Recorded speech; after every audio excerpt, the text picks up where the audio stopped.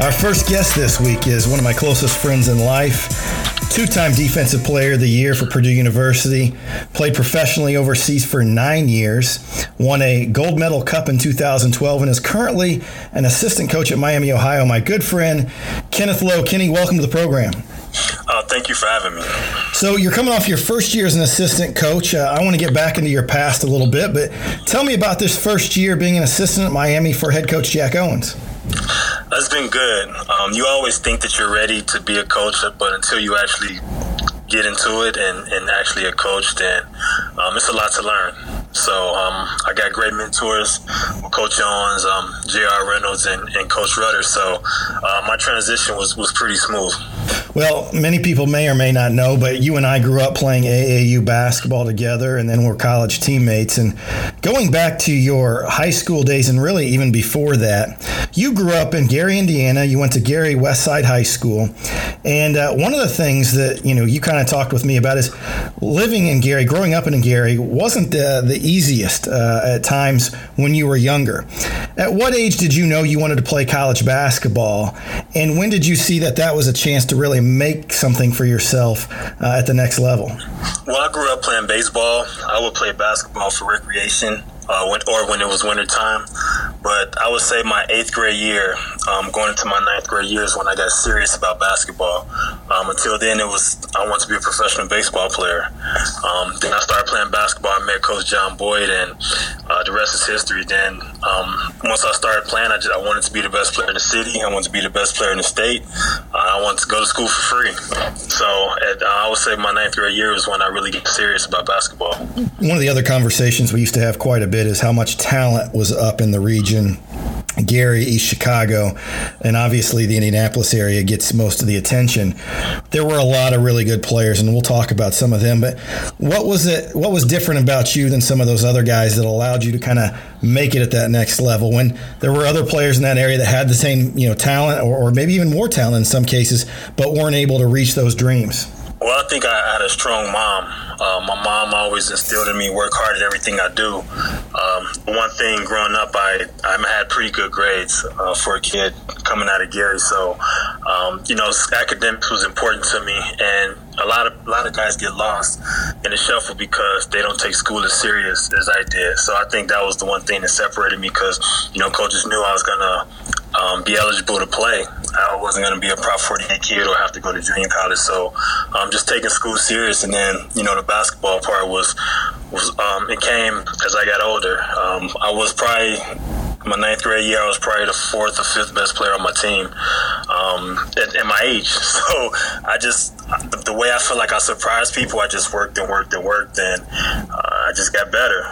Well, knowing you, that's one of the things I think that if anybody talks about you as a player, they talk about your work ethic. And, I always joke that when we were first teammates, you were a athletic turnover machine. And by the time you graduated college, I think people would say that, you had some of the best fundamentals, as a player. One of the other things I wanted to ask you about, in AAU, our AAU team consisted of guys from all over the state, but there were 3 of you from Westside High School, and there were 3 from East Chicago. And tell people a little about that East Chicago Westside rivalry and how intense that was during the year, but then during the AAU season, how you guys were able to put that aside and us be such a talented group and cohesive group. It was a mutual respect between me, Udi Baker, Marcus Jefferson, and Ricky Wright from East Chicago. It was just a mutual respect. We respected each other. It got to a point where we would fist fight each other if we were in open gym or playing in the game. But after that, we were back friends. So it was a mutual respect. When we played those guys, it was probably 8,000 people just at that game alone. So it was a big time rivalry, big time talent at both schools. But just having the mutual respect that I have for those guys and that they have for us, it made us gel in the summertime. Well, you mentioned one of those guys, Carlton Udi Baker from East Chicago, and we always have discussions about who are the best players we ever played against or with, and you played against a lot of NBA guys. I always tell people he was the best player I ever played with, and maybe even saw. Talk about your experience with Udi and what made him such a great player and kind of a legend in the region. Well, he just had a lot of heart. He wasn't the biggest guy. I would say he was 6'7", max. He had very long arms, and he just had a lot of heart. He would go battle anybody. I think that's what separated him from a lot of guys. He was very talented, can do a lot of different things, but he was tough. He wasn't a very big guy, but he was tough and had a lot of heart. And he never backed down from anybody. Going in the game, he always thought he was the best player on the court. Well, I remember a game in Ohio when we were playing a team with Dan Gadzurek and a guy that went on to play at North Carolina State, and Udi got dunked on at the other end, and he called for our lob, and we came back the other way, and I threw a lob, and it was an awful pass. I thought I threw it in the stands, and he went up and dunked it and came down on both feet and looked over to Bob Huggins, Mike Krzyzewski, and I think Rick Pitino, came down, dunked it on Gadzurek, and gave a throat slash and looked right over at him. And I'll never forget that moment because the court was packed with coaches, and I'd never seen a guy fly that high for a dunk. Yeah, it was a big time play. I remember that play. It was, I want to say that team had 3 McDonald's All-Americans on that team that we played against. I do remember that play. It was probably one of the most impressive plays that I've seen. From our AAU days, we had several guys go play a lot of different good schools. Ricky Wright went to Villanova. Richard Jefferson was at Iowa State. Obviously, you and I went to Purdue. You were recruited, pretty heavily.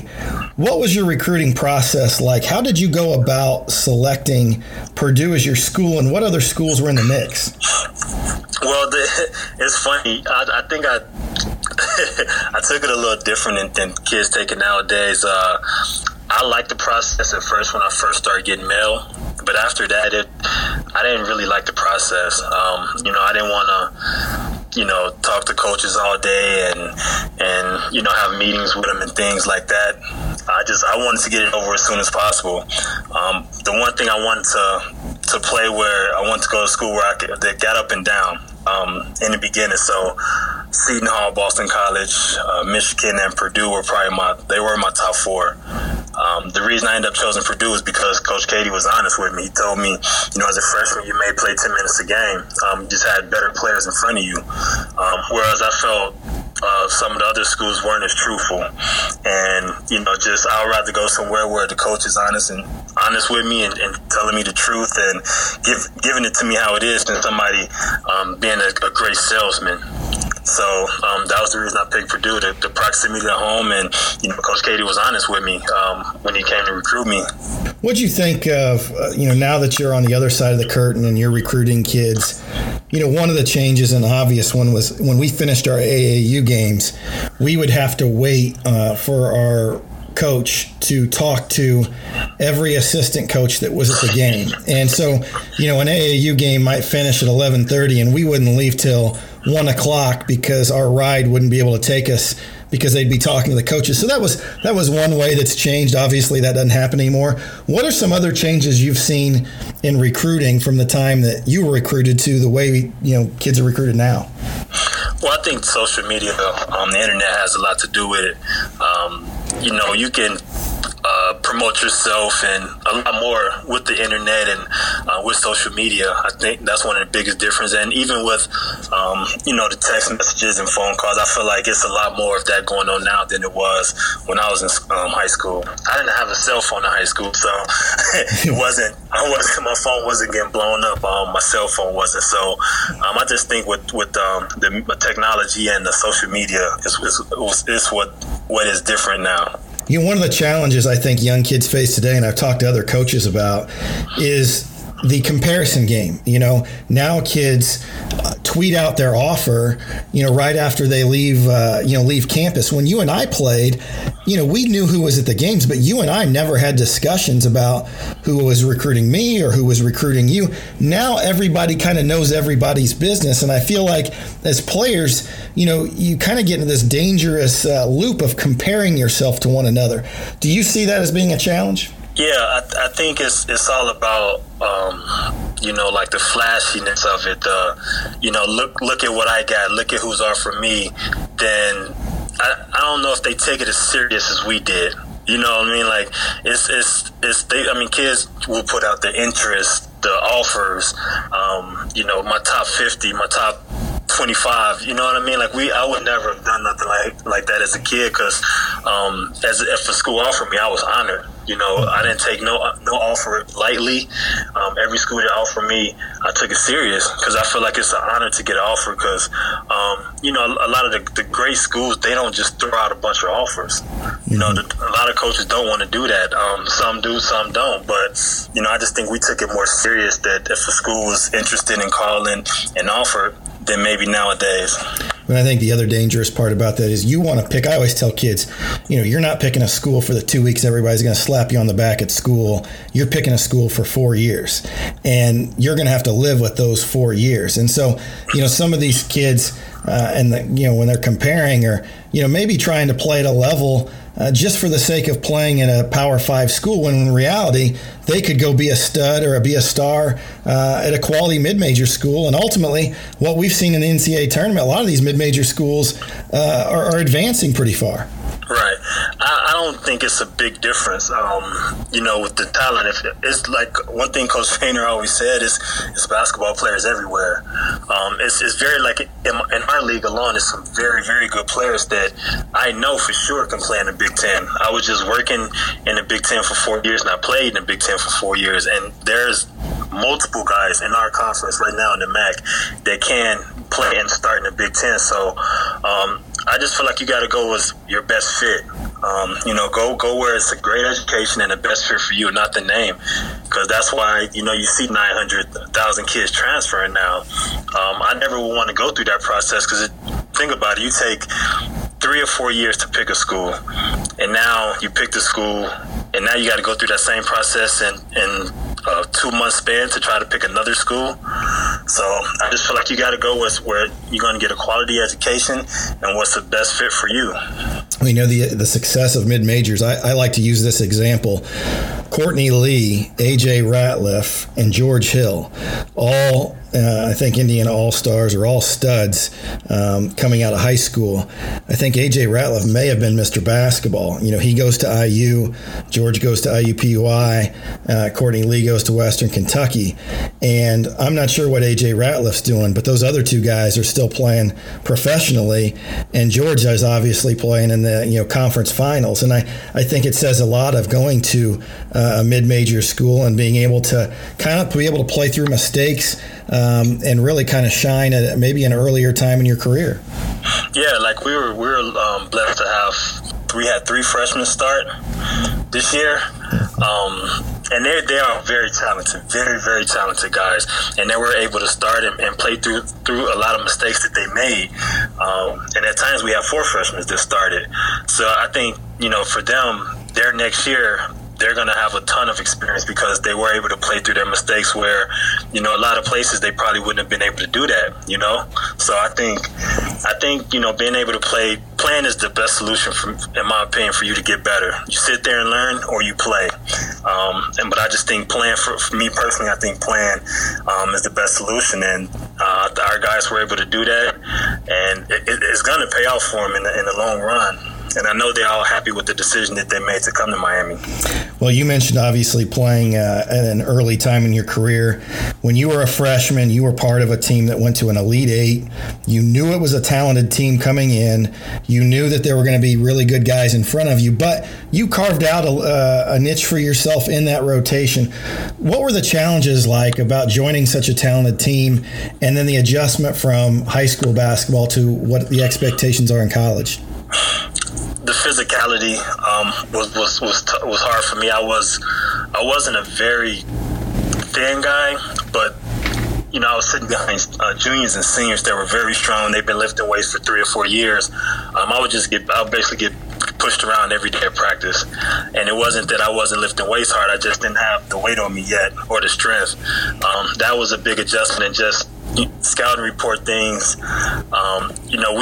We wasn't as thorough in high school as with our scouting reports, but going to a defensive-minded coach Gene Cady, scouting reports are important. So that was one of the adjustments for me, was just understanding what we're doing in different situations.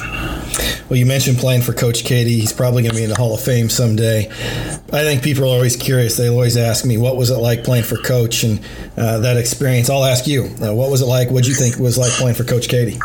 It wasn't easy. I tell you that. A lot of people, including yourself, Coach Painter and Coach Owens and all those guys, a lot of people gave me a lot of crap saying that I was his favorite player, but it wasn't easy. He was tough. He was demanding. But in my opinion, he was fair. So the one thing you had to do, you had to come to practice and practice hard every day. You have to go to class every day. So I tell people all the time that the biggest thing that I got out of playing basketball at Purdue was growing up as a man. Coming in as a immature 17, 18-year-old guy to play basketball, and I felt like I left as a man. It was more off the court, learning lessons than on the court. So, that's why I'm always going to have a lot of love for Coach Cady, because he helped me grow. Well, as you mentioned, obviously there was, it was a challenge, and I think that Coach was pushing all of us. It was hard at times, but I always tell people kind of what you alluded to. Now that I'm in this business and I've been around different people, you interact with coaches that are either only concerned about wins and losses, and I always felt like, yes, Coach wanted to win championships. Yes, he was going to push us in the classroom, but he was more concerned about when we graduated and we left, that we developed as young men, and he cared about us being well-rounded and being prepared to be successful to go into the real world. Yes, and I think that's important. Parents give their kids to coaches for 4 or 5 years, and it's our responsibility to help those kids grow to become men and graduate, and then teach them the game of basketball. But in my opinion, is the growing to be a man and graduating is first, and then the basketball part will take care of itself, especially if he has a strong work ethic. Well, you had a heck of a career, and you were named Defensive Player of the Year twice in 4 years, which is really impressive. Talk to me about some of the things in your preparation or some of the nuances that you focused on that helps you be able to be such a shutdown defensive player. I tried to mix it up. I didn't want to guard somebody the same way every time. It's hard. It was just something that I picked up. It wasn't nothing that I really was taught or learned, but I wanted to mix it up. So, for instance, if I was guarding a guy full court, and I know coaches say never do this, I would deny it, fake deny it, and then if they try to throw over the top, I'll just sprint back and try to cut them off. Sometimes I'll let them catch it. Sometimes I may get one arm in. I would just do those. I would just mix. That's just an example of how I would mix it up when I'm guarding someone. So I tried to mix it up, and I tried to be physical with people. A lot of guys, they don't like contact. Even though I was a thin guy, I didn't mind contact at all. No, you definitely didn't mind contact, and I always joked I loved having you as a teammate. If I was on the other team, you would have drove me crazy. It seemed like you were always stirring something up with somebody, and then leaving the scene like, I didn't do anything. Yeah, it's mental. I grew up watching Michael Jordan and saw how he intimidated guys and had guys off their game. So, that's one thing that you can do on both ends of the court. Is just, if you can get in somebody's head, that's half the battle right there. I feel like the game is won. Obviously you were a phenomenal defender. Tell me who are some of the more difficult defenders or offensive players that you had to defend while at Purdue? I would say I didn't guard him for a long period of time, but TJ Ford was one of the most difficult. TJ Ford, Darren Williams was difficult because he was just so shifty. But the good thing about it, he was a pass first guy, so that kind of saved my butt a lot. That he may shake me or get around me a little bit when he was looking to pass it. But I would say TJ Ford was probably the hardest because he was so fast. He was so fast. Well, the player I remember you locking up the best was Richard Jefferson from Arizona, who played in the NBA. You held him to 0 points in an upset win when we beat Arizona in Bankers Life Fieldhouse. So, I'll never forget that aspect. But I also thought, the way you defended raised everybody else's, level of play. And, we always knew, and I thought our post players kind of knew this, that, they could kind of gamble a little bit more because, you had such good recovery speed from a defensive standpoint. What changes do you see in the game now? I was watching an old game of ours, and I feel like strategy has improved immensely from when we played to now. What are some of the changes, maybe strategy-wise, have you seen? Well, just, to be honest, since I've been around Coach Jones and Coach Painter, the way they defend things is a lot different than what I did as a player. But I like it. I like it. Just a small example is just being on your line compared to when we were playing. We were trying to deny. And, with denying, you can get backdoored a lot, easily get fouls. Somebody can try to wrap you up and going backdoor. Just a lot of the strategy has changed, like you said, with offensively and defensively. And, I kind of like this new age of the way teams are playing defense and the way we are teaching it compared to when I played. There was definitely like two ways we guarded the ball screen, and now you can ice a ball screen, you can switch a ball screen, you can, go low and force them into it. We guarded it two ways. The other thing, too, is you see teams switching more and more. That never happened when we played. And I just think that with scouting, with the video synergy that we're able to, access things so much more, I think it's advanced the defensive side of things quite a bit. Yes. I think we do a fair amount here in Miami of defensive scouting. We spend a lot of time on it, and it's important. I feel like we have our basis of what we do on defense, and we would tweak little things for our games, but I really like our base that coaches implemented for our team. I think with our personnel, it helps. Next year we'll have a little more length, so we'll see if we change a few things, but with our base, I really like what coach is doing. The other thing I think that's interesting about you, and I feel like that's what's going to make you a good coach, is you've experienced kind of all ends of the spectrum. You've been a guy that was a role player your first couple years. You ended up being kind of the star of our team, but you also had something else. You had to battle multiple injuries while at Purdue. In fact, you were in the class above me and ended up having to redshirt 1 year. Talk about what it's like to battle multiple injuries in a career, to come back from that, to try to get back in a flow and still have the kind of success that you're used to having. Man, I would tell you, Cuonzo Martin was big when I was going through those injuries. He's probably the main reason why I wanted to be a coach. He was just always in my ear. He was being positive. I had a great mom. I had a great support system at home. Those people were very vital for me to keep my head and not to get down on myself and try to get back and be even better. But I will tell you, it was tough, man. It was some long nights. It was some long months because all the injuries I had were 7 to 8 months before I can play again. So it wasn't nothing where I was out for a month or I was out for a couple of weeks. It was all very, very serious injuries. But, my support system, Coach Martin, the doctors that I was dealing with, they were all great, man, and they were always in my ear and talking to me, and that's what kept me going. But it got, I'm not gonna lie, it got tough at times, but I had to try to keep my spirit as best as I can. Well, I thought we had a team that could have won the Big Ten our senior year. And we lost one of our players at semester, and then you got hurt at IU. And so we ended up not having the senior year I think we hoped to. But it's tough when you lose, two of your better players. After you graduated, you went on and played professionally overseas for 9 years. People hear about guys going overseas, but I don't think they know much about what's the differences. What's that experience like? What are the differences from games and practices to what you experienced in college? It's night and day. It was night and day, and to be honest, in each country is different experiences. On each level is different experience. My first year, I went into a situation to where the year before they had a guard that was he was a scoring guard, and they had a pass first point guard.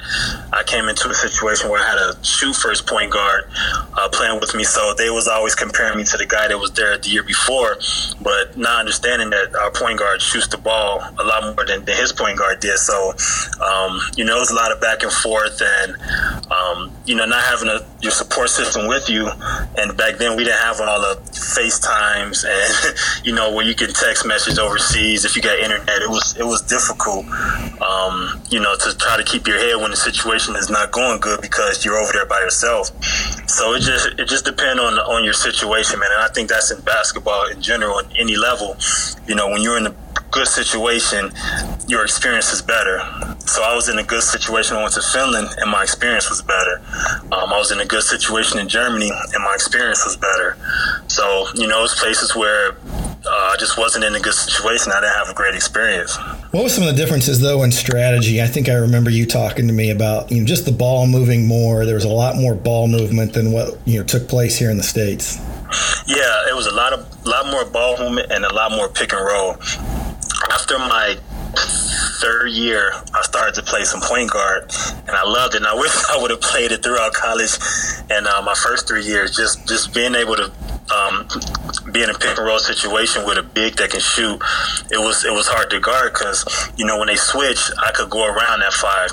When they tried to hard hedge it, I would pick and pop, and my big guy can shoot. So it was a lot of pick and roll going on when I was playing. Well, thank the Lord that they didn't let you play point guard. Holy cow.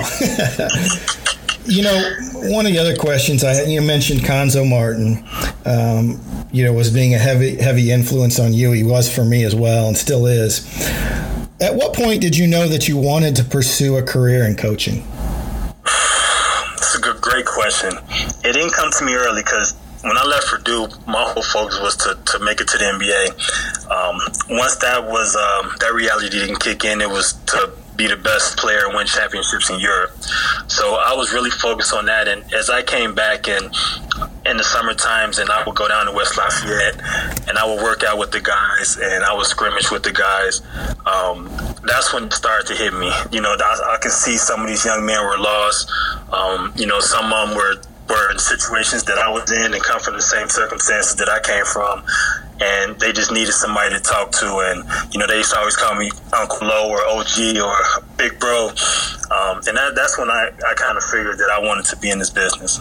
Well, the other thing that I think sometimes, I always laugh. I was having a dinner one time, and we were sitting around and we were talking about what we do, and this is back when I was an assistant coach, and he said, "What do you do?" I said, "Well, I'm an assistant coach, at IUPUI." And I said, "What do you do?" And he told me, and I said, he says, "But I want to get into coaching too. That's what my plan is." And I kind of asked his background and what his plan of attack was. And it was just so unrealistic. And I think sometimes people don't understand how hard it is to get in this business and the difficult jobs that it may require before you're at that assistant position that you're at today. What was it like for you? It was hard. It's a lot of part of my story that a lot of people don't know. I would say my last 5 years, I would come home in the summers, I would email, I would call every coach that recruited me, the coaches that I knew, especially the coaches that were from in the state of Indiana, and just ask them was their graduate assistant position. I would do that. I did that every summer for 5 years. And I got lucky. I will say I got lucky with Coach Painter. I would come back with the guys and we would talk a little bit, and he asked me what I wanted to do. And I told him I wanted to coach, and he told me when I was done to give him a call when I was done playing overseas. So before my last year, my body was tired. I was just tired of playing basketball, to be honest. So I was, I had a couple injuries, knee injuries that I never had knee injuries before. So that kind of slowed me down. I was ready to be done, and I told him that, Coach, this is my last year, and he said, all right, just get with me when you get back, and he created a position for me. So all this, the reason I'm in the position I am now is, a lot because of Coach Painter, and I know he probably asked Coach Martin and Coach Katie what type of person I was, because when I was leaving, that's when he was coming in. So the reason, the reason I am here is because he gave me the opportunity 4 years ago. So I'm always going to be indebted to him and thankful for him and Bloom for their guidance they gave me and helping me get that position. And then Coach Brantley, Coach Gary, and Coach Owens for letting me learn it from them. So you mentioned Coach Painter gave you that first role, and it was a role as a video coordinator. What did you learn about game prep and strategy in that position? Yeah, and I feel like, being in that position, I was probably ahead of the curve than a lot of assistant coaches, first-time assistant coaches, because I know game prep, I know scouting reports, I know how to put together edits for team videos. So I think that was the best way a guy can come into this business. If you can learn how to do those things with being around the meetings and being around the coaches, that you can get a good grasp of being an assistant coach. Well, while you were there, obviously you got to see just how Coach Painter does things, but you got to compete against some of the best in college basketball. Which coach of an opposing team impressed you the most, and why? I like Vermont. I think Vermont coach they do a great job out there with those kids. Play hard. They know who they are. They don't back down. That was one of the schools I would say was Vermont. Northwestern is a difficult scout. That's one scout I hope I never have. They have so many plays, and they have their system was perfect for the players that they had. So I would say those two were probably two of the good coaches that I saw. When you went from player to coach, what were some of the biggest surprises that as a player you didn't appreciate, but now I'm being on the other side, it's like, man, I had no idea? Game prep, practice prep, just how much it goes into it. I still don't think players really understand how much goes into a game prep and a practice. Even for practice, like the way Coach Painter and Coach Owens do it, they're very thorough. So they want to stay on schedule, and I think for the most part we did a good job with that this year. But it's a lot that goes into it. A lot of thought. What do you want to do? Just the process of building your defense from the beginning of practice, beginning of the year, throughout the year.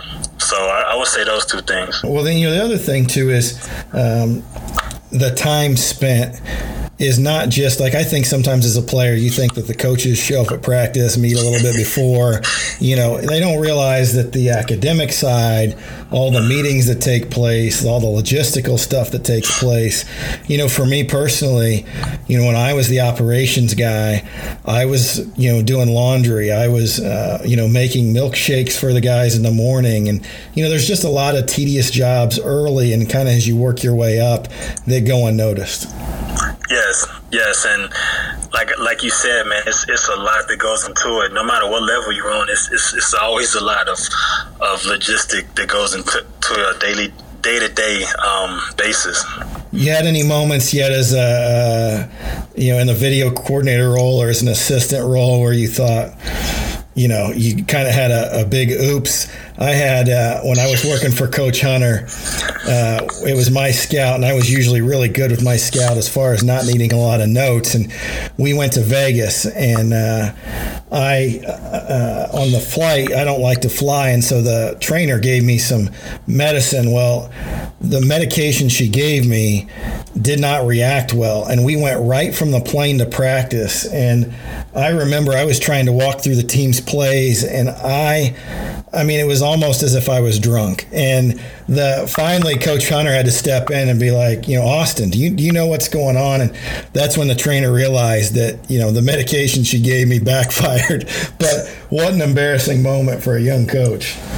Yeah, I would say probably I had one of those moments where I watched a lot of film. I just got addicted to it as I was a video coordinator, producer. So I like to see what different coaches do. So we had a moment this year to where I probably watched 8 games. I was 8 games in, and Coach Owens, he's still in assistant coach mode, so he was watching film, and think it was the second day of our prep for the scout, and I went through a lot of their plays the first day, and it was something that I knew I saw, but I just didn't go through it. And then he watched one game and saw them running a couple of times. He was like, "Lo, why we didn't go through this?" And I was like, "Man," like I was so mad, because I watched 7 or 8 games. He was on his first game, and it was something that they did a lot later on, not early in the year. So I was pretty upset about that. Well, I think we always have, all of us have stories like that. I got a good friend of mine that when we played their school, when I was a head coach, they left their scouting report out and it had, her name on it. And I politely grabbed the scout, waited till the game was over, and then I went and found her. And I never told her boss, but I said, "Hey, you might not want to leave this out the next time, a team's in town." So I think we've all had those experiences. This past year, was your first year being able to be on the floor. When you're in the video coordinator role, you don't really get a coach. Now you're on the floor, you're out recruiting. What was it like in your first year getting to be part of all that? The on-the-court stuff is always a learning process. Me and Coach Owens had a few meetings about the way I handle certain parts of practice, and he just said it's the only way you're going to be great at it is just through practice. So I feel like I did an okay job. It could have been better. My thing is after we meet and whatever drills I want to do, I just got to come up with them quicker. For me this year, I just needed a little bit more time to try to think and put things together than a veteran assistant coach. So, that's the one thing I know I got to get better in, and managing my time is another thing. It's just so much day-to-day stuff that you have to do with recruiting, with academics, with, still got to take care, be on top of your guys that you have already. So just managing my time is another thing that I think I need to get better at also. Well, one of the things that's kind of cool about Coach Katie's coaching tree, and really kind of Coach Painter's now, is there's a lot of us in different places. And I think everybody kind of takes certain aspects, the defensive stuff, the core of the defensive stuff is what I think's traveled kind of everywhere. Bruce Weber at Kansas State, Zoe at Missouri, even Link, at Wisconsin, Green Bay, and now Jack, Owens at Miami. Everybody kind of has that core defensive philosophy. But what are some of the subtle changes you've noticed working for Coach Owens in the past year? Not too much, to be honest. Not too much. He's always going to be a defensive minded guy. But the one change I will say, he's more offensively minded than a lot of people would ever give him credit for. I think the one thing that, especially for African American assistants, when they get their first head coaching job, the one thing people always talk about is, he's going to be able to recruit. He's going to be able to recruit. But Coach Owens actually has a great basketball mind. And I didn't see that at Purdue because it wasn't his job at Purdue. But now that he's the head coach, I see the offensive side come out of him, and he's really good with it. Well, I tuned into your guys' game against Ohio State, and I know you lost that game. But man, it was a great battle, and you could see you guys run some really good stuff, and you've got some good young talent. It looks like you got a lot of momentum going into next season. Yes, and that's the one thing that we still try to preach to our young guys is, some of them had a great freshman year, some of them had a good freshman year, but now you got to get better because you wasn't on people's scouting reports last year. People looked at Miami and probably looked at, it's probably going to be an easy win just from the previous few years. But now, Nike Saban's going to be on the top of the scouting report. Jalen Attaway, Delonte Brown, Isaiah Coleman-Lance, like those guys, Ringo, they're going to be at the top and the focal point of everybody's scouting report. So it's going to be tougher and it's going to be a lot harder. So they got to stay level-headed and keep working. And I think this spring was actually pretty good for our guys. I think even in the few weeks that we had to work with them, that they got better. So hopefully we keep that same momentum and they come back in the summer and be ready to work.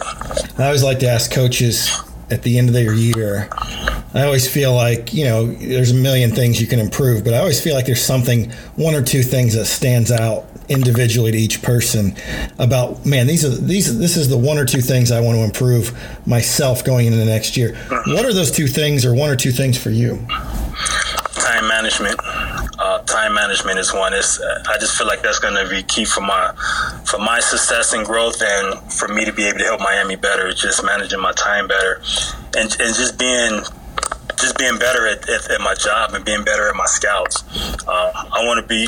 I was upset that I lost a couple scouts, so I want to go undefeated with my scouts next year, and I just want to. But the big thing for me is just managing my time better. As somebody like yourself that's gone from Gary, Indiana, and is an incredible success story of how you've been able to use basketball in such a positive way, from getting your degree to playing professionally to now being an assistant coach that gets to influence and impact lives. What advice would you have to a young Kenny Lowe growing up in Gary, Indiana, of what are some things that you'd tell that young self now that you might know from the experiences that you've had over the years? It's gonna get better. Don't never get too high. Don't never get too low. But a lot of times people who grew up in those situations, they don't feel like it's gonna get any better. But if you be a good person, you work hard on and off the court, you'll succeed. And I think a lot of times, people that's coming from the Garys, the Chicagos, the east side of Indianapolis, they don't feel like that their life can get any better. They just, because all they see is the ghetto and the hood and the negative and the violence. That's all they see. But it's ways out of it, and you just got to work at it. So the other thing I like, this time of the year is NBA playoffs, and I think as coaches, it's almost like a mini coaching clinic every night. Who are some of your favorite teams to watch, and why? Utah Jazz. I was in the office the other day arguing with our staff. The way they move the ball, the way they pass, when you got a young guy like Mitchell out there just playing at an extremely high level right now, they've been my favorite team to watch. And also Boston. I love watching young guys succeed, and those young guys out there are playing well with the veteran Al Horford. So I would say Boston and Utah is probably my two favorite teams that I've watched this playoffs, and they both play so hard on defense. Well, I like Boston from the standpoint of their stagger series that they run, and Brad Stevens does such a good job of, if you don't get option 1 or 2, there's still 3 or 4. And in the NBA, sometimes that, not every team has that. Usually it goes into ISO ball. The other one is, I just love that Warriors split actions out of the post and the different ways that they will, sometimes they'll hit a post and there'll be a screen away. Sometimes it'll be a flare. Sometimes it'll even be a back screen, where they use their post as a passer and not necessarily, as a threat to score when they have some of their bigs on the floor. Yeah, I think Golden State is probably the best passing team I've ever seen. What do you think of the Rockets and their strategy? I mean, basically it's give Chris Paul, give James Harden the ball, and everybody else stand around and watch. I mean, I know it scores a lot of points, and I know their mentality is threes and layups, but from a coaching perspective, I mean, what do you think of that?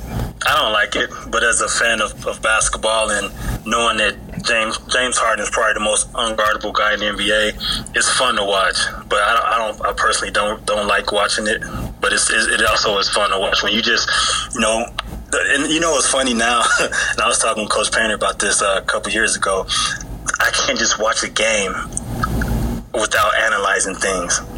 Once I came to Purdue as a video coordinator, when I'm watching games, now it's, they're running this, they're doing this, they're doing that. Like before, it was just watching it for see who's going to get dunked on or watching your favorite player. So I think that's also been a change that I've had since I've been in this coaching business. Well, I would say the same thing, and one area I would add to it is end-of-game situations, the timeout advance. We have that in the women's game. You guys don't yet. No. And, man, it makes the last minute, a lot of fun. I mean, we've won some games and we've lost some games because of it, but, it really – preparation, execution, that stuff matters. And I mean, you look at it in the first 2 rounds, I mean, Brad Stevens coached those guys under the table, and mismanagement of timeouts or maximizing timeouts sometimes can be the difference in the game. Yeah, I love his composure. If he's winning or losing, he has the same composure for the most part. So I think as a coach, that's very hard to do. You think about your highs and lows, and when you probably got fired up because your girls wasn't playing hard, or I know when I got fired up when our guys didn't follow our assignments. But the way he keeps his composure is very impressive. Now, you live in Ohio country currently, and you grew up, watching Michael Jordan. I'm going to ask you, You got to give me a specific answer. There's no dancing around it. Michael Jordan or LeBron? Which one's better? Right now, I'm going with Michael. Yeah, I agree. You're preaching to the choir to me. I'm a Michael Jordan, and we could talk about this for hours. But yeah, I still think it's Michael. Although what LeBron's doing in this playoffs is really impressive, And he's. But I think I talked about this in one of the other podcasts. Like the players that he has around him, they keep saying that he's got such a poor cast, but I mean, a lot of these guys were really good on some of their different teams. So I'll be anxious to see what happens here against Boston. And then can he win a championship, without a Kyrie, without some of those guys by his side? If he can, then, that may push him over the top. Yeah, and that's what a lot of people are saying. If he wins this year, then it's probably, you can seriously consider it that he's better. But even if he wins this year, I'm not saying that as of now. But 5 years from now, it could be different. But as of now, today, if you ask me today, I'm going with Michael. Who's your favorite coach's NBA to watch? I would say Brad Stevens. I like Steve Kerr. Because to me, those two guys is they're coaching more like they're coaching in college than the one-on-one ISO ball that Cleveland is doing and the Rockets. So, Golden State ball movement is incredible. They're always moving. They're always cutting. They do a good job of fighting each other. So I would say Steve Kerr and Brad Stevens. I'd be remiss if I didn't ask this because I think people always enjoy these stories. But tell me one of your funniest Coach Keady stories from your 4 years. Okay, I'm not going to say his name because he's one of my very good friends, but it was one of my teammates. He was a freshman at the time. We were in Las Vegas, and something happened where Coach was really mad at him, and it wasn't because of basketball. It was something else. We were eating dinner, and I was immature, and we were immature at the time, so we would always order too much food. Like we would order a hot chocolate, a lemonade, a tea, just being kids and being immature, and some of us never being able to eat whatever we wanted because we didn't go out to eat. But we were out to eat, and we were finishing up dinner, and Coach was really mad at this freshman, and we were about to leave, and then Coach looked at him and was like, "We're not leaving until he finished his food." So I felt bad for the young man because he was a freshman. We sat there another, I would say, 30, 45 minutes till he ate everything that was on his plate. Well, Kenny, it's great to chat with you. I always enjoy, talking with you throughout the course of the year and being able to kind of find out what you guys are doing and following your progress. And best of luck next year and in the future. Thanks for joining us. Thank you for having me. Special thanks to one of my all-time favorite people, Kenny Lowe. We go a long way back to our AAU days, college days at Purdue. He stood up in my wedding, and he's been a really good friend, but I've always been impressed with his career arc, how he made it out of Gary, what he did for himself in college basketball, how he went on to play professional, and what he's doing now as a young and up-and-coming assistant coach. I think he's going to be somebody a lot of people are going to be impressed with in the next 5 to 10 years on the coaching scene. So once again, thanks for tuning into the broadcast this week. Go to iTunes, subscribe, sign up for Parks Pod. We'd love to have you rate us. Everybody enjoy the conference finals this week as you watch the Cavs Celtics, Warriors Rockets. Should be some great battles across the way. So everybody have a great week.